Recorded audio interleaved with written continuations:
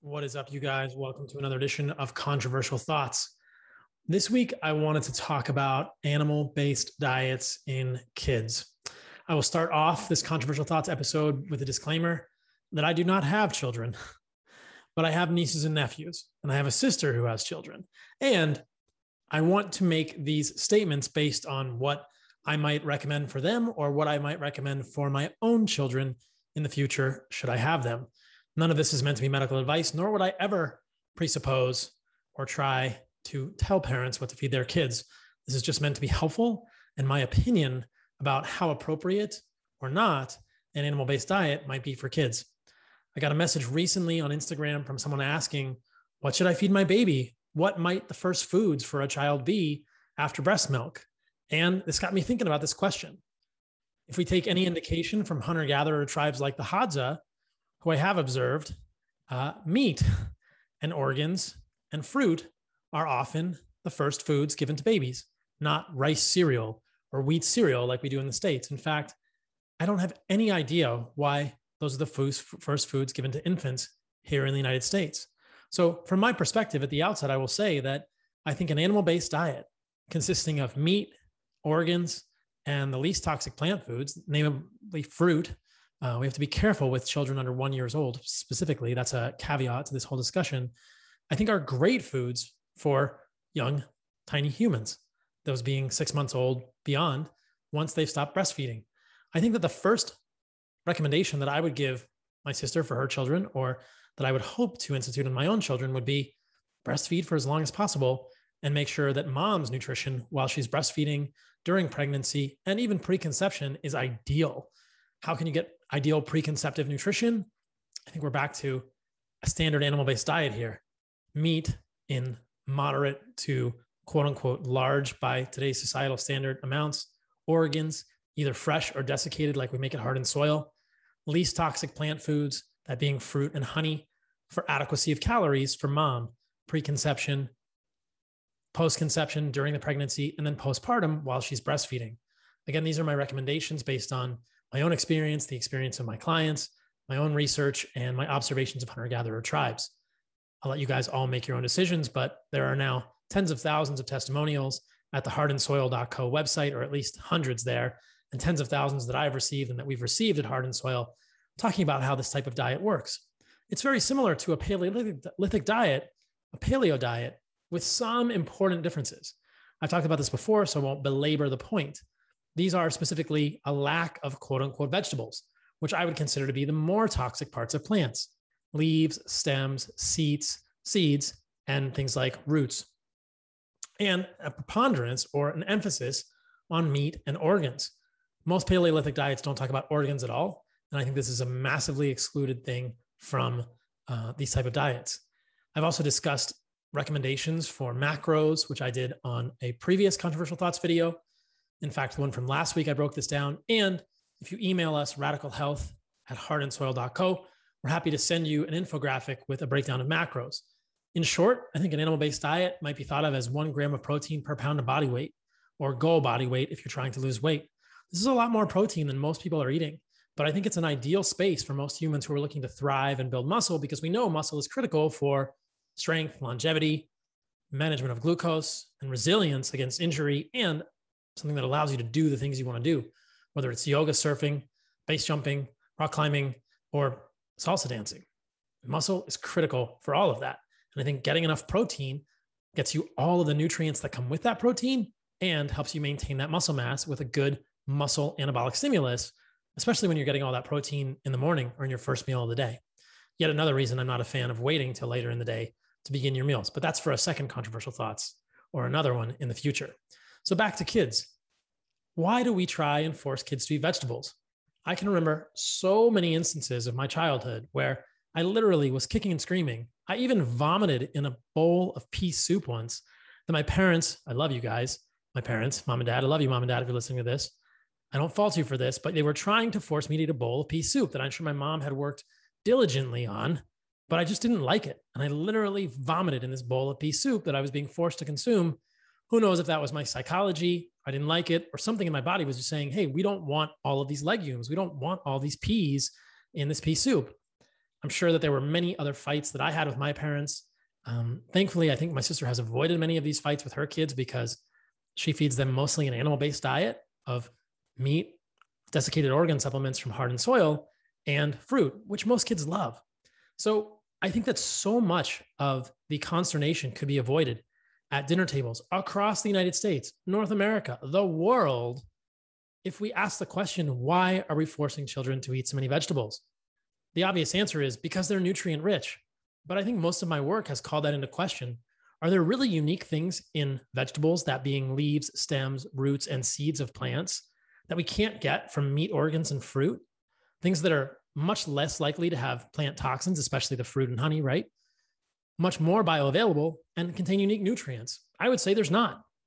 And that's kind of been the main controversial thought that I've been talking about for years now, that I talked about in my book, my upcoming cookbook, which is now available on Amazon if you want to pre-order it. It's called the Carnivore Code Cookbook. And with our kids, I think we need to ask this specifically. Why are we forcing them to eat spinach and broccoli and cauliflower and green things that they don't really want to eat? If you think about our taste as humans, the bitter taste that most of these vegetables have, unless they are really cooked or drenched in ketchup, imagine that. If you have to force your kids to eat vegetables by drenching them in ketchup, you're kind of changing their innate mechanisms of taste, and you're tricking them into eating something they don't want to eat. The bitter taste that humans have evolved is a mechanism to detect toxins, to detect poisons.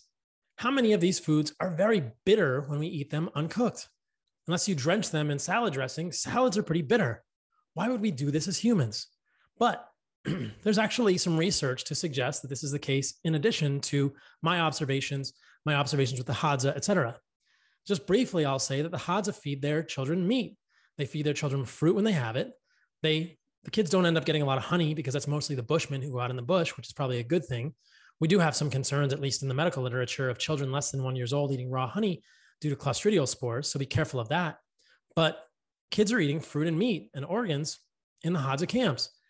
And if you've listened to my other work, you'll know that in general, the Hadza pattern is not to eat vegetables. It's not to eat leaves or stems or seeds of plants unless they don't have more valuable foods, more preferable foods like fruit, honey, or a killed animal.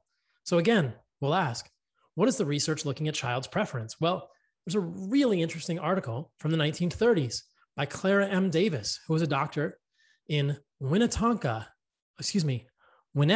Illinois. And I'll show you guys the study. It's really the only one I've ever found of its kind. The title, Results of the Self-Selection of Diets by Young Children.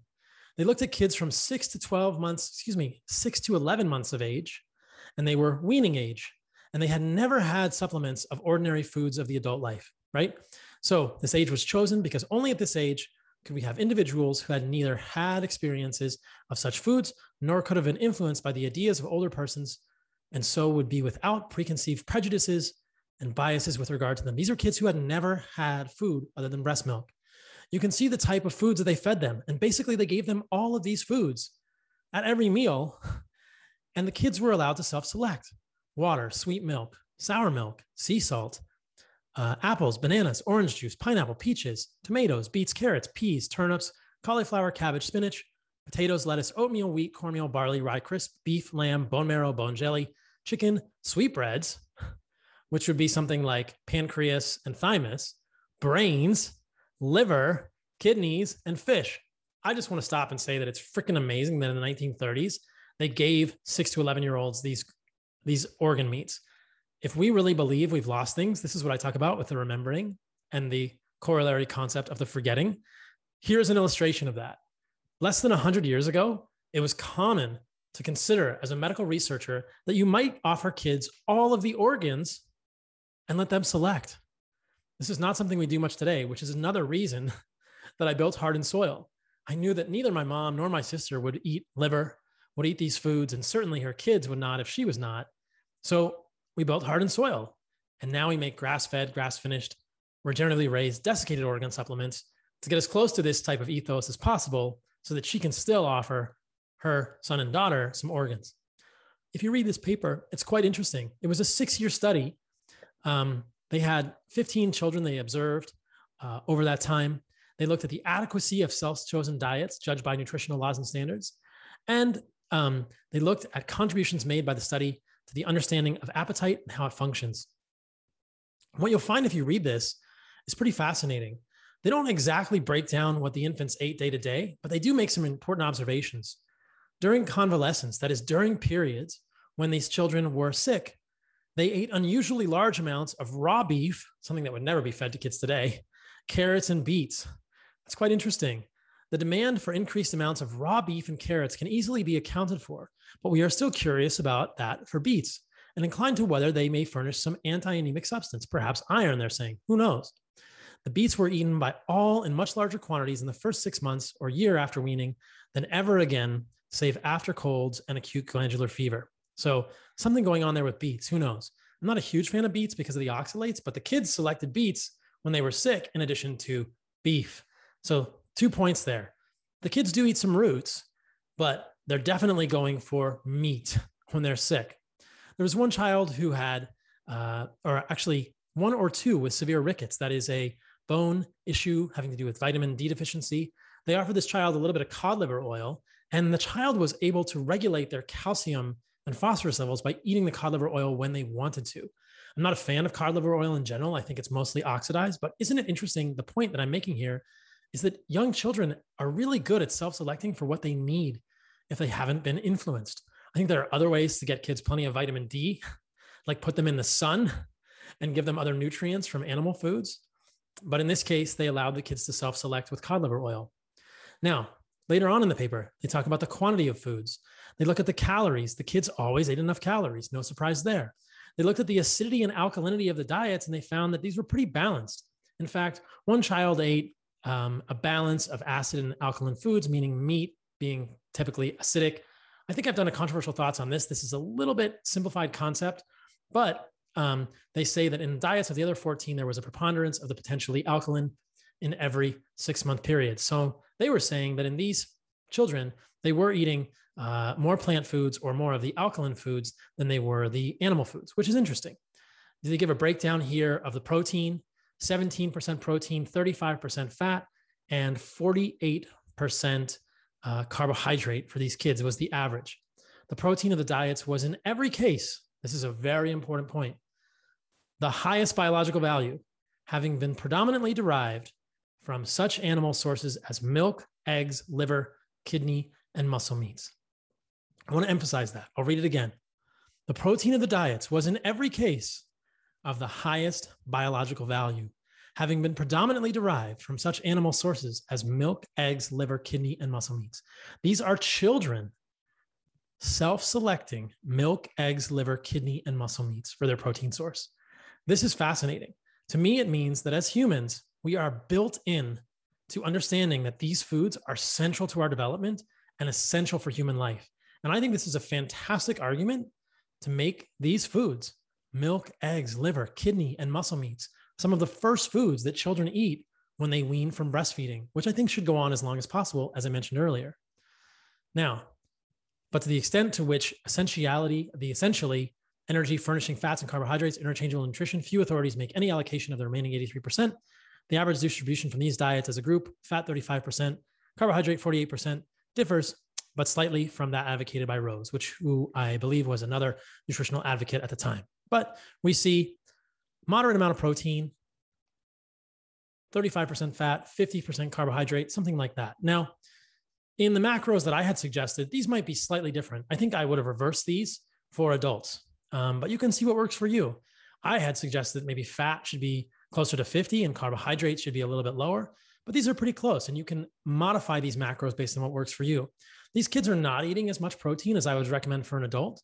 They're eating between, I think 12 to 20%, with about 17% being the average. I would recommend something a little bit higher, like 25 to 30% of your calories from protein to get 1 gram per pound of body weight. But maybe kids are a little different. They don't need quite as much, but they're selecting it from the highest sources. Now, interestingly here, they found that all of the nutritional adequacy was met by these diets. And they said that, in fact, the quantities of fresh fruit, carrots, and potatoes, and of eggs, liver, and kidneys in practically all the diets preclude, on the basis of their known vitamin content, any shortage of the vitamins A, B, C, and G. We don't really have vitamin G today.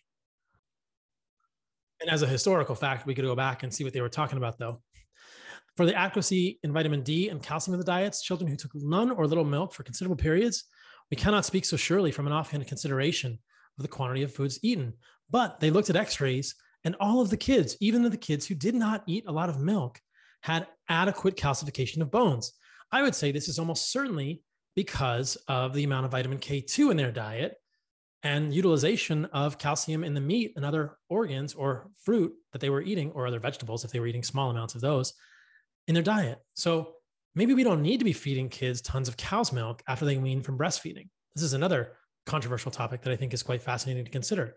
These kids, for instance, who didn't select a lot of milk, ended up with perfectly good x-rays. Moving on. So they found here that and this is super important. They say that all 15 diets were a little different. For every diet differed from every other diet, 15 different patterns of taste being presented. And not one diet was the predominantly cereal and milk diet with smaller supplements of fruit, eggs, and meat that is commonly thought proper for this age. This is exactly what pediatricians today would recommend for kids. Milk, cereal grains, smaller amounts of fruit. Not one diet was like that out of these 15 that they selected. They tended to choose meat, eggs, organs, and fruit. This is what these kids opted for. And if any of you have children, you will know this is the case. Put a plate of vegetables on them with fruit, they'll go for the fruit. How often do you have to force your kids to eat fruit? Strawberries, bananas, blueberries. Kids love fruit. It's sweet. And how often do you have to force your kids to eat hamburgers if you don't overcook them? Or meat that has a little bit of fat in it? They love these foods. I think this is all so apparent that the foods that children go after are the same foods that we prefer as adults.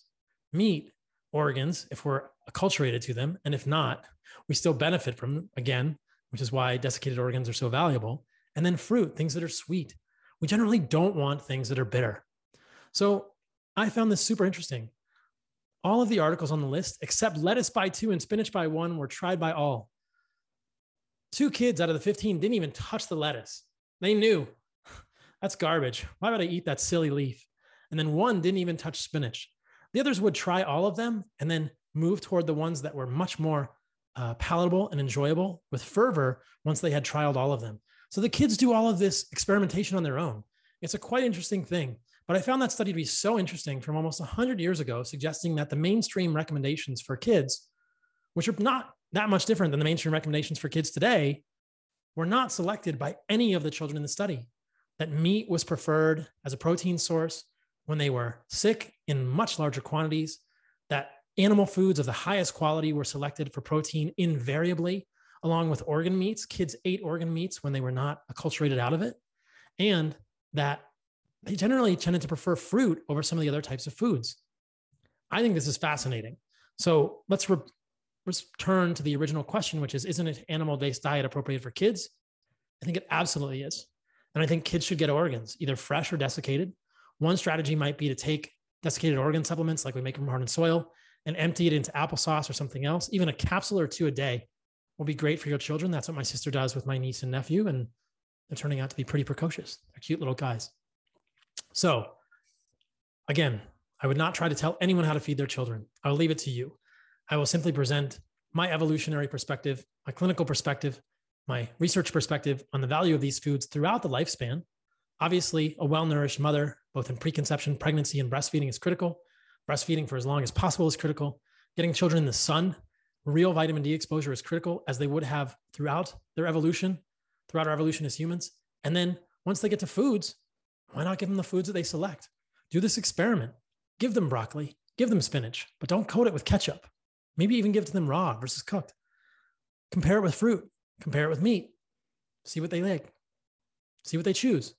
And you'll know what your kid is going to thrive on. And I think you're going to find that meat, organs, fresh or desiccated, fruit are going to be fantastic foods for your children, for you, for your family, for your mother, brother, sister, grandma, grandpa. And there will be so much fighting that will be a thing of the past at the dinner table. You won't have to force your kids to do this. In fact, I want to write a kid's book about this in the future. So stay tuned for that. But the idea with a kid's book is if I can get kids reading about a character that doesn't like to eat vegetables and laughing about it and hearing an anecdote, which has been played out thousands of times now, of kids and adults who forego vegetables, who forego things like lettuce and spinach or kale, or even almonds, which are known in a study of children with urinary issues to be causing all sorts of problems, that they improve. This is playing out all the time now. We just don't know about it. And we are being told a completely different narrative by the mainstream authorities that I think leads to fighting at the dinner table, unhappy children, and unhappy parents. So here's what I would say. Don't force your kids to eat vegetables. They don't need them. Don't force your kids to eat nuts. Like I said, I've shown this in previous Controversial Thoughts videos. There's a great study. It was a case series of 3 children with genitourinary issues, pain, recurrent urinary tract infections, and another kidney issue that all resolved when almond products were removed from the diet. Why are we feeding kids a ton of plant seeds? Doesn't make sense. Why are we feeding adults a ton of plant seeds? Doesn't make sense. There's something magical in these foods that we can't get. These are survival foods. They're not our preferred foods as humans. Eat your preferred foods as humans and you thrive. It's so easy. We have access to all of these today. We are the apex hunters. We're the apex gatherers. We can get fruit and honey all the time. We can get meat and organs, either fresh and desiccated, all the time. So I absolutely think that an animal-based diet is appropriate for kids, and there's lots of easy ways to do it, and that your kids will thrive when you do this. I want to close by reading a review we got at Heart and Soil about Whole Package from Joe L. This is our desiccated supplement with testicle, which is an incredible organ to include in your diet as an adult. He says the Whole Package has been just that, and it's a product naming. I used to take Cialis, not anymore. My wife thinks I'm Superman, LOL. It has brought us closer together as a result. Thanks, Paul, and your team for all you do. Your friend, Joe L. How cool is that? I think it's so amazing when people find improvements in sexual health, libido, with the things we do. Getting organs in your life, getting an animal-based diet, getting out in the sun, and your kids are going to find improvements in their overall vitality as well if you help them understand that this is an evolutionary, consistent way of eating. So hopefully that's helpful, guys. Love you all. Stay radical.